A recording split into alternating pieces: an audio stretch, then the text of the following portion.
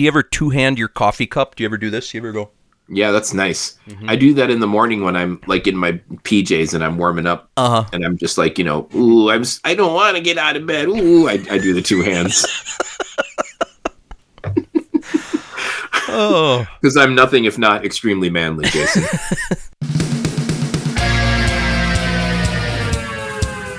Welcome to Spider-Man and his amazing fans. I'm Bry Guy. I'm Jason. Today's episode, The Sins of the Fathers, Chapter 5.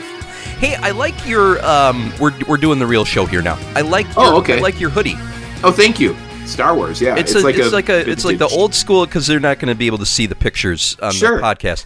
It's like the old school 77 sort of, I'm going to call it the pyramid logo. Is that okay to say that, you think? Yeah, I think it's acceptable. Yeah, it's sort of that shape. Yep. And then with like a rainbow horizontal stripe across. It's a nice design that's a little bit understated, but very very nerdy.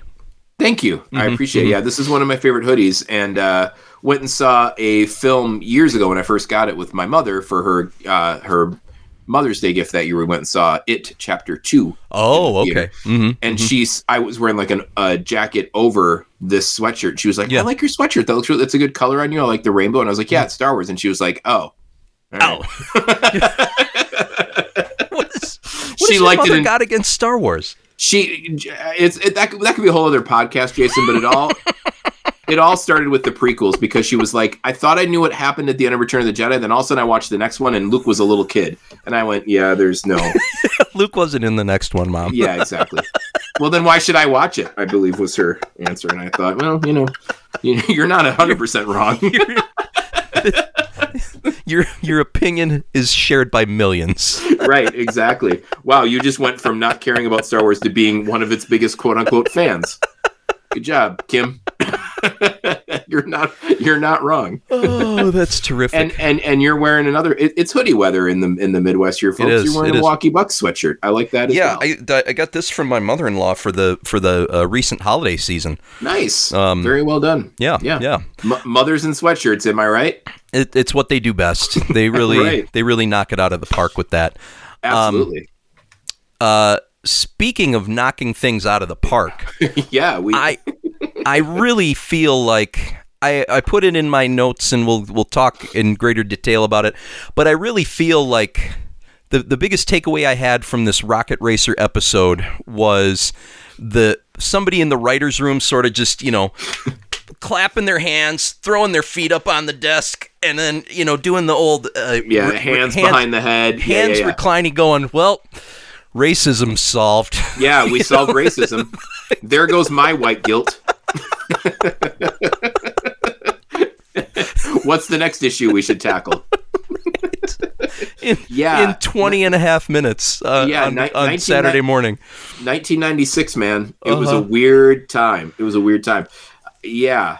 I want to also mention, because I'm looking at the synopsis that's available on your fandom.com thing there that I peruse periodically for these. Sure. But so you get some images from the show. Very spot on contemporary outfit for Robert Farrell, the Rocket Racer character, right? T-shirt that looks like it's 2 or 3 sizes too big. Yep. And jeans that also look pretty baggy. Yeah. Yeah. And I think, did he rock a backwards hat at one point too, or just the skater helmet? I think just the skater helmet. Yeah. The skateboarder helmet. Right. Right. Mm-hmm. Mm-hmm. Yeah, man, the 90s were a crazy time, kids. It's funny to think that someone might be watching this and not remember a time like that and just think, what the heck was wrong with us? But, here we are. We are. Don't you remember when we were in college thinking the same thing kind of about the 80s and how weird, like, fashion and pop culture from the 80s seemed? And then that's all back now. That's what's cool now, right? You were saying you see guys with mullets. There's scrunchies. There's crimped hair. There's a lot of pastels being worn now by the kids. Yeah, it's I don't know. I don't know, and I'm sure our parents were just shaking their heads like we thought this stuff was going to go away, like the 70s for my parents. Like, Right. We thought this stuff would go away, and then all of a sudden we all like the Brady Bunch for some reason. Yeah, right. You know, And we were all dressing like Greg Brady. Well, not like Greg Brady. Who were we dressing like? Well, probably Peter Brady, like the striped shirts, the short sleeve like dress striped shirts, and the loud pants, and I tell you though, Jason, no matter what year, there's always one guy I see every year in this cold weather that we're in now, wearing shorts and sandals with socks. You see it. Is it Bruiser? Is it Bruiser from Nelson Hall every year? Because that's yes. Bruiser. Do you remember Bruiser? I remember. I remember hearing of Bruiser. I never met Bruiser. You never got a chance to meet him? Okay, no, friend of me and my my roommates from the dorm, and it was well known that Bruiser had a policy where he did not wear long pants unless the temperature was below 0 Fahrenheit. Did you ever ask him why? Because every time I see one of these punks in a grocery store, I want to know why and get off my lawn as a follow-up. He just said it was because he was hot, and honestly, at Bruiser's body mass. I can understand him being hot in a lot of situations. Like his blood pressure was probably through the roof at the time. I haven't seen Bruiser in about 10 years now, and I wish him nothing but the best. He was you think he's still with us? A good guy. I would assume so. He didn't die of frostbite or hypothermia. I don't think so. I don't think so. The last time I saw him, he was wearing pants. Oh, it must have been below 0. I think it was just that it was a grown up and has a job now. He retired. Yeah. Right. Mm-hmm. The majority of the people that I see now here in Wisconsin are young men in high school. Sure. Mm-hmm. Or college. Usually once you get married and have kids, your partner's like, what are you doing? Put pants on. It's 31 degrees outside. Right. And she'll say like, I'm not going out with you unless you put pants on. And then like if it's early enough in the marriage, you're going to put the pants on right away. But then, if you make it through longer than that, you're going to go, well, and you think about it for a second, but then then you put the pants on. Yeah, fine. Yeah.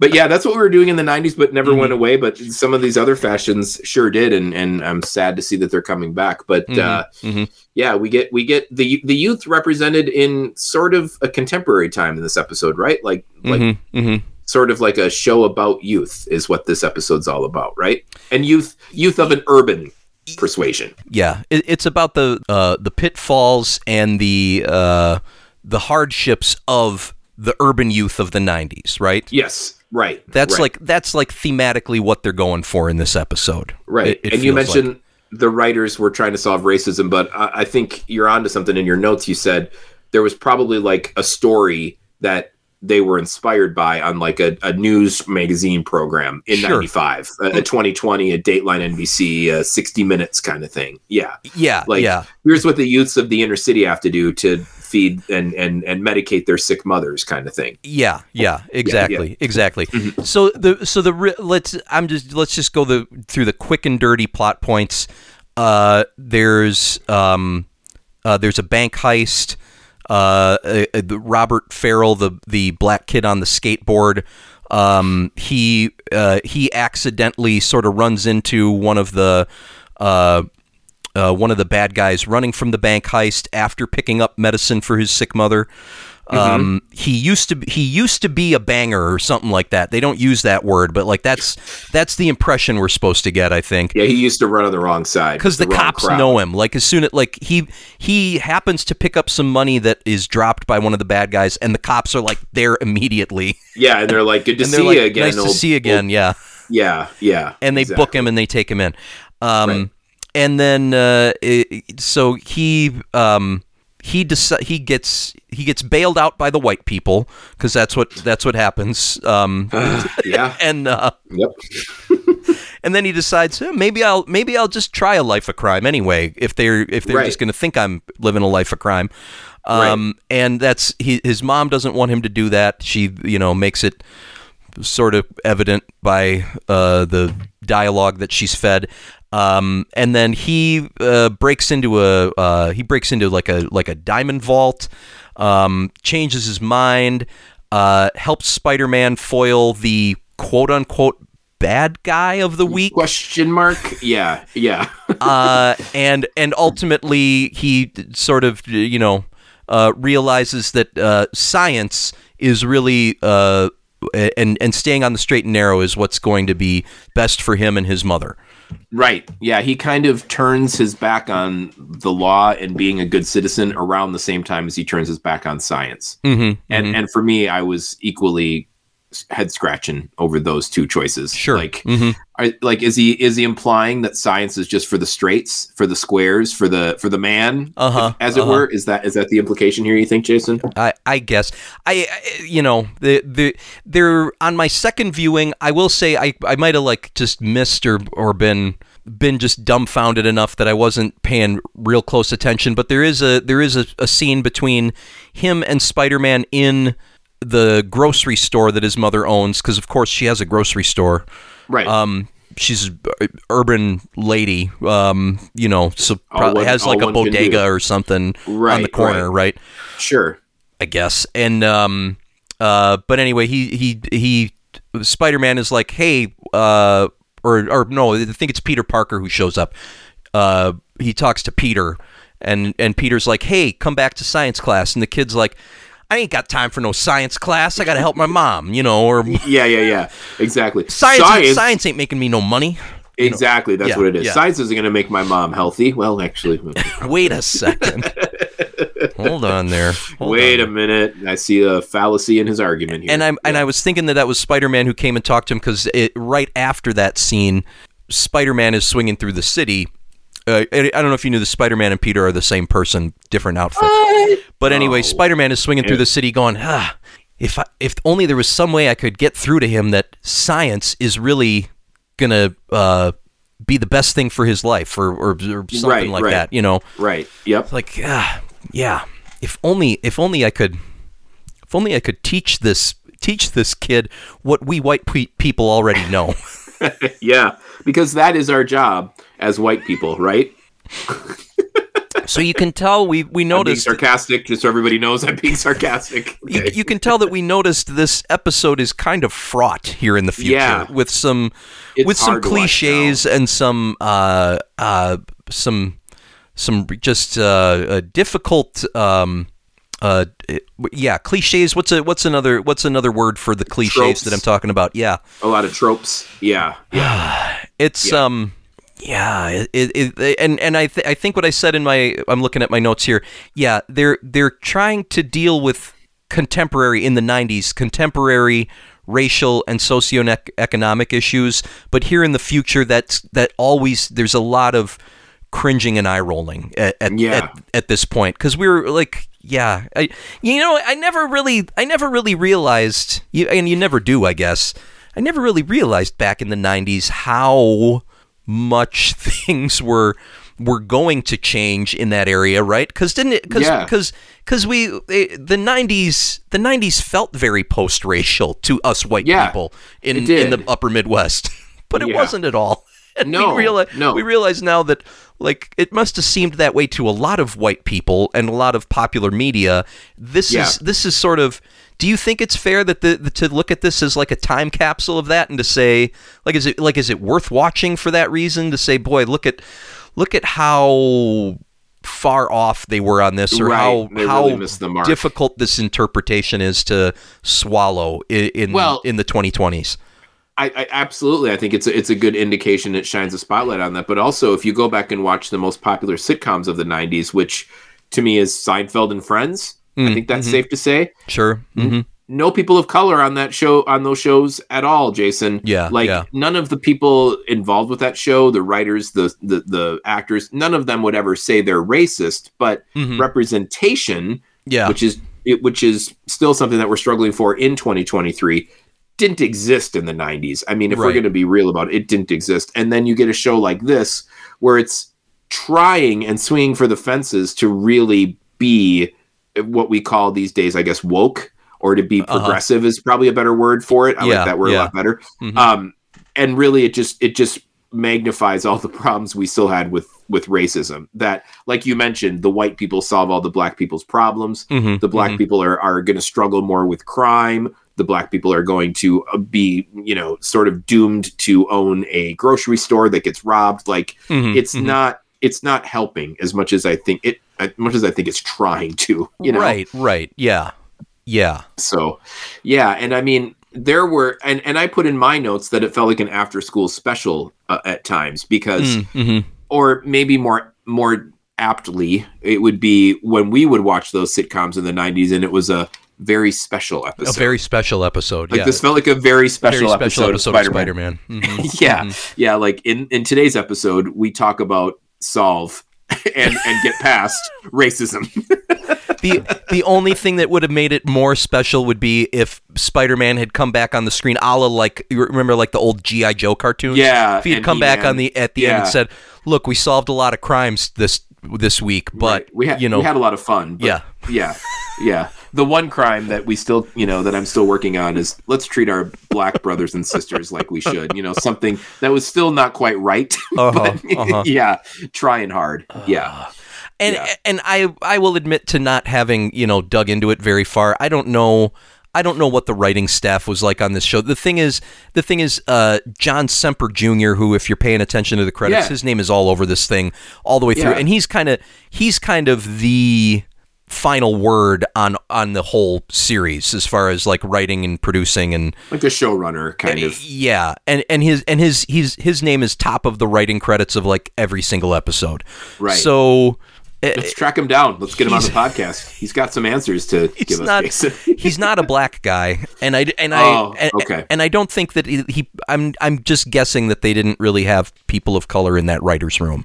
No. Either. And so again, here in the future, we can say, well, maybe you missed the mark then. We can generously say here in the future, you missed the mark then on trying to present this story without having any real world experience with it, short of that, episode of 2020 you saw last year, Right. Right.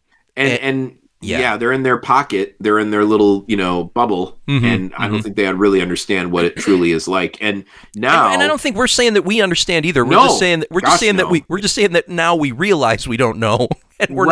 And we're not going to try to sort of assume we can tell that story effectively. But if this episode was made now, a person of color would be brought into the writer's room and would have said, either this is inaccurate or let's just scrap this whole thing. Right. Or here, let me do it. Let me try to tell you what it's really like. Sure. Yeah. I don't know. Would this story have been more effective if it would have been with a person of color character that already existed in this universe, like a Robbie Robertson, if it would have been his story? Because for me, I don't think it would have solved the problem. But I think it was kind of like, what was the point of introducing this character other than it's a token character? Yeah. You know what I mean? I don't know if you would have felt that would have made any difference. Yeah. I guess it's hard for me to conceptualize how they, because at the end of the day too, we're talking about Spider-Man, right? Like we've also, we're having a very kind of, grad school, sort of conversation here about a kid's cartoon show with a guy who shoots webs out of his hands. Right. Spider-Man is not real. Right. But I mean, what I'm saying is, at the end of the day, it's still a Spider-Man cartoon. So you've got to have a bad guy who can get picked up by the cops, and you've got to have, you've got to have a lot of action sequences and and do stuff like that. Whereas if you tried to tell this sort of story through like an established Robbie Robertson character, you got to think, well, how would we do that? How would we do that and still hit those Spider-Man marks, so to speak? Right. So yeah. I mean, maybe it would be better if this episode just didn't exist. It might it's not a terrible episode, but it in the long sort of story arc here, I don't really know where it's going to stand. You know what I mean? Yeah. So yeah. It's a tough thing. I dug into the background a little bit of the character Rocket Racer. I'm gonna just pardon me. Look at this a little bit here. First appearance was Amazing Spider-Man 172 in 1977. So, and then he was in and out a few times in a few different iterations of some heroic and then not so heroic team ups, and did a couple other sorts of cameo type appearances here or there. You look at his fictional biography.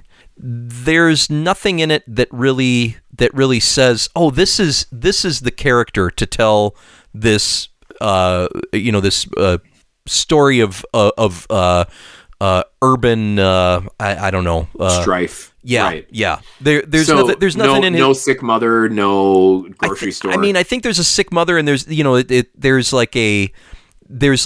the oldest kid in like a big family who of course has no dad because they're black.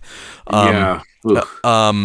But outside of that, really outside of the character's blackness, there's nothing. Yeah. There's nothing that says, "Oh yeah, this is the way to do that." Right. Right.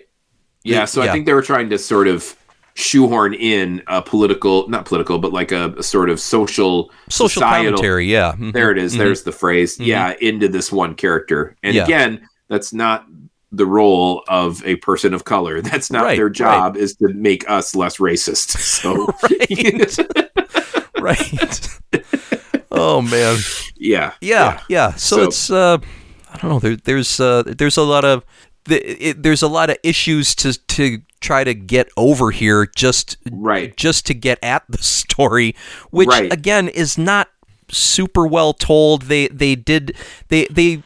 The other thing here is you can tell that it's like the character of Robert Farrell, the Rocket Racer himself, is you can tell he's kind of a mashup of like probably a handful of real world stories and vagaries and stuff like that. I mean, there's like I'm trying to look back here and remember what are some of the things that they had. There was like his mom has a very non-specific illness. It's just sick mother. Sick. She needs to lay down a lot. Like, what is she got? Cancer? They don't say cancer. They don't say anything. And she sees something on TV that disturbs her, and it makes her feel bad. Right. That sickness. Yeah. He's a skateboarding kid. Like skateboards were probably, and like doing tricks on skateboards. That feels very like Tony Hawk kind of, cutting edge for the 90s. I don't know. It's just it's kind of random and just what's the best word? Transparent, flat. Obvious. Not subtle at all. I mean, even to the point of, I think around the 3-minute mark, I wrote down, this is what writers that were adults thought kids in the 90s did for fun. Right. Skateboarded and then gave it commentary like, "Oh, is he going to hit that mark? Oh, yeah, he is. Oh, watch him do a Mickey twist. Now he's going to do an ollie." Like, yeah, that's what we did in 1996, I guess. Totally got the finger on the pulse of the youths. And I also liked, I know it's ahead, but I wrote down at the 15-minute mark, there is a headline that says, "What's happening to youth today?" Did you see that? Yes. Which they put that in the show. Yeah, that could have been the title of the episode. What's happening to youth today? And then there was like an article, and it was front page, top of fold. Like it was the headline in New York City. Right. Extra. Read all about what's happening to the youth today. Front page. And then there was an article written about, and not written by J3, just written by a staff writer. Like, there's a lot of crime because of the youths. I mean, it was the equivalent of, kids. What's the matter with kids these days? From Bye Bye Birdie. Like, it was in a headline form. Yeah, Oh, that's yeah.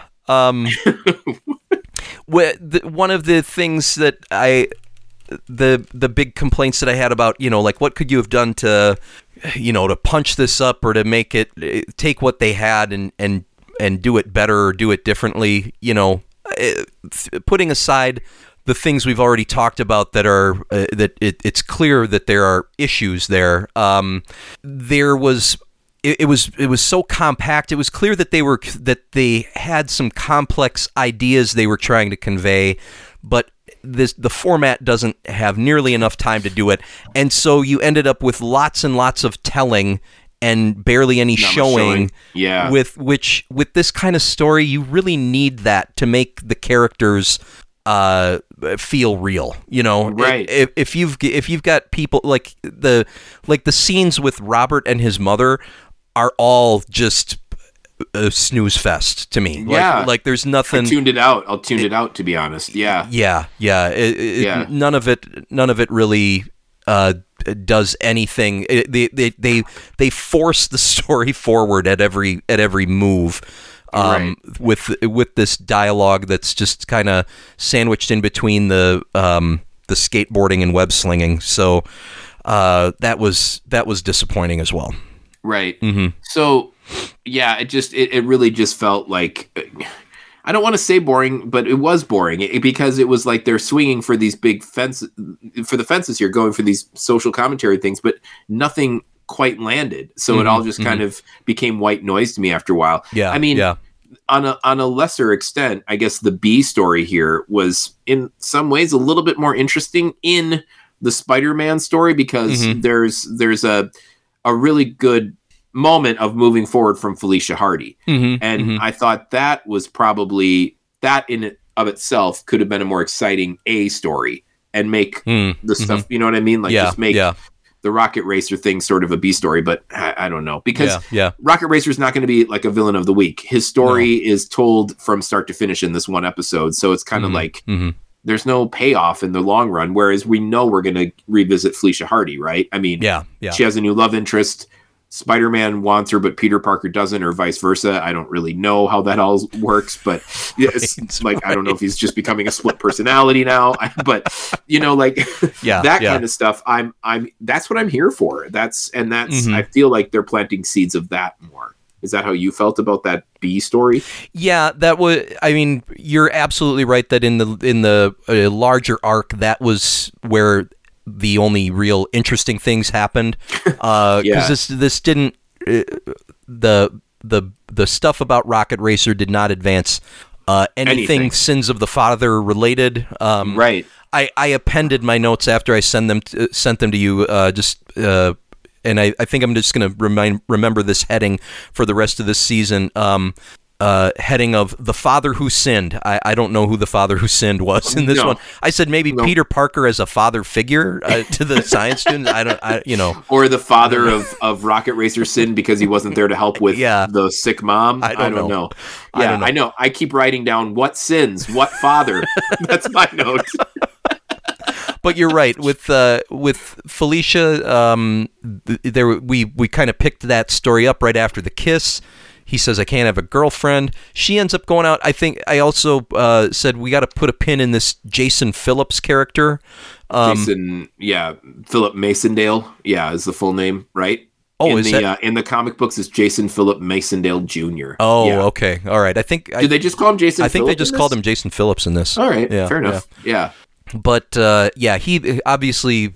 It's pretty clear he's going to be somebody. Did you notice in the final scene when he's dropping her off at his house, Jason Phillips decides to pronounce her name Felicia. Really emphasizes every syllable. Yeah, that's how you get on her good graces. I would be like, that's not my name, but okay. Felicia, what is wrong? Right, exactly. Very your pronunciation of my name is wrong. That's what's wrong, sir. Yeah, you sound a lot like Morbius. Like trying to move on here, man. But I liked how she was like, I did have a good time, and then she's like, but nothing. Let's go out again. But nothing. It's all good. If you're in his shoes, you're like, okay. You're not like questioning anything. Like, perfect. Wait, what was the pause there? Like, yeah, sounds good.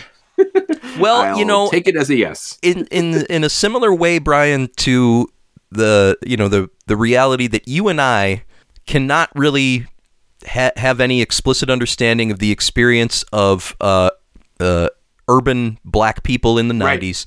We also have no idea what rich people are really doing with their interpersonal relationships, right? Right. They're in a whole other world that we'll never be invited. We'll never sit at that table. Don't understand what they've got going on. But obviously he has a lot of money. She has a lot of money. There's got to be something that's going to happen there. And on paper, they're a good match, right? They seem to be. Yeah. We haven't said a word yet, with good reason, about the quote-unquote main villain of this week's episode, and I just want Jackson to. It's because there was really no purpose in talking about him at all.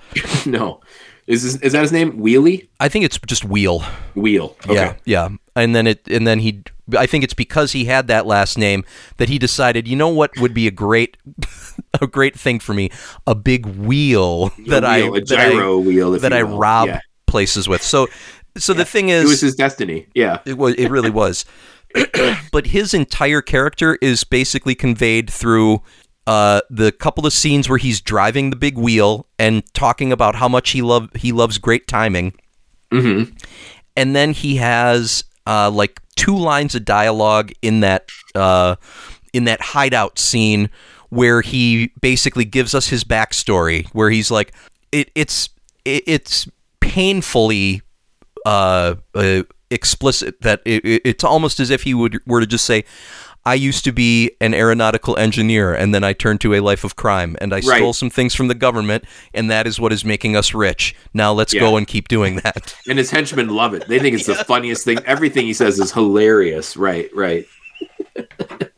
It's just and that Here was is my backstory in 3 sentences. Yeah. And that was the main villain of the week. I don't know, man. It was swung for the fences, and this is a big strikeout for me. Right. Just now, massive K. Did Jackson Wheel appear in the comics at all? Did you do any? Yeah. He was also involved with Rocket Racer. So I mean that much of this episode has some accuracy. From the pages of the Amazing Spider-Man. But but the rest of it, do you think? I don't know. Do you think Rocket Racer is a compelling enough character that he should have been in other adaptations in Spider-Man? Like, do you think he could have been a villain or a character in a Sam Raimi or, you know what I mean, new Tom Holland Spider-Man, or is he just kind of a footnote? Maybe if they kind of punched up his story a little bit and decided to, given the state of the spider media today. Yeah. I could see him, ending up in like a Spider-Verse movie, an animated Spider-Verse movie, and just, done in a more compelling, interesting way. Because in a sense, he's kind of the flip side of Peter Parker, and I'm talking about from a like racial and socioeconomic standpoint. He's like the black kid from the city who didn't maybe luck into the same sorts of situations that Peter Parker did, even though he's just as smart and resourceful. He ends up in a wholly different situation, even though maybe they're maybe in a different version of the universe, their roles could be reversed or something like that. Yeah, I thought that was kind of hinted at even in this episode that he had an option to make better choices and he could have gone a different way, but yeah. So yeah, maybe Spider-Man is the father figure here because he needs to tell him about the with great power spiel. Sure. Yeah, that kind of thing. So it's just kind of interesting. Like, I don't think it's a bad character at all, but I think it's interesting that I mean, there have been so many Spider-Man movies now. I've read a good handful of Spider-Man comics, and I literally have never heard of this character before. So I was just kind of curious where he kind of would fit into the greater, Spider-Man mythos. Yeah, definitely. We did screw up a little bit by not having friend of the podcast and Eisner Award-winning writer Sean McKeever on, because he actually did put Rocket Racer in a Spider-Man Loves Mary Jane issue once, although it seems like that was just sort of cameo.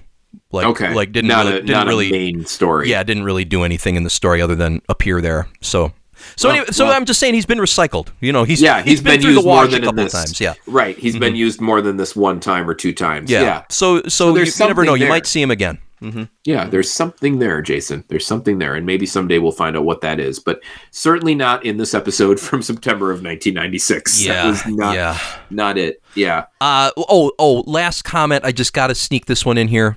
There's also I have one too. We might have the same one. Okay. In in the final scene after Spider-Man catches the bad guys at the who are going to torch the grocery store. Yep. Catches them, strings them up, says, I always wanted to hang with the homeboys. And that was the biggest facepalm moment. Yeah. Man. My palm wasn't big enough to cover enough of my head, Brian. Yeah, I just wrote at 20 minutes, oof. And I think it's because of that line. In fact, I know it's because of that line. Hanging with the home. Like, what would be more offensive? Hanging with the homeboys or hanging with the homies? Like, yeah. I don't know. Yeah. I did think of Clueless, and that was a good movie. So it gave me that. But that was rolling with the homies, right? Right. Oh, Lordy. In my initial review of this episode, I gave it a 2.5. I'm gonna dock it another half spider, Brian. 2 radioactive spiders. It's they tried their best, but it just it had lots of problems and doesn't hold up at all. I'll give it 2 as well, but I do want to give props for Disney Plus. Not only did they not pull this episode, they didn't give us a trigger warning. They just were like, you're on your own. I mean, you're here. Bless your hearts, Damn the torpedoes. Full speed ahead. Yep. Yeah. 2 radioactive spiders for me as well. So hopefully next week will be a good reset, right? We get we get Daredevil. We're getting Daredevil next week. So he has long been one of my favorite Marvel characters, and love when he and Spidey team up. So looking forward to that. Please don't let me down, John Semper Jr. Yeah, I know. Yeah, fingers crossed really hard this time. All right, buddy. We'll do it again soon. Sounds good. Thanks for listening to Spider-Man and his amazing fans. Please rate, review, and subscribe on Apple Podcasts, Stitcher, Spotify, or your favorite podcasting app. Follow us on Instagram at Spidey's Amazing Fans. You can reach us by email, SpideyFansPodcast@gmail.com. Our cover art was created by Rob Momartz. Follow him on Instagram to see his latest work. Remember, if you enjoyed it, share with a friend.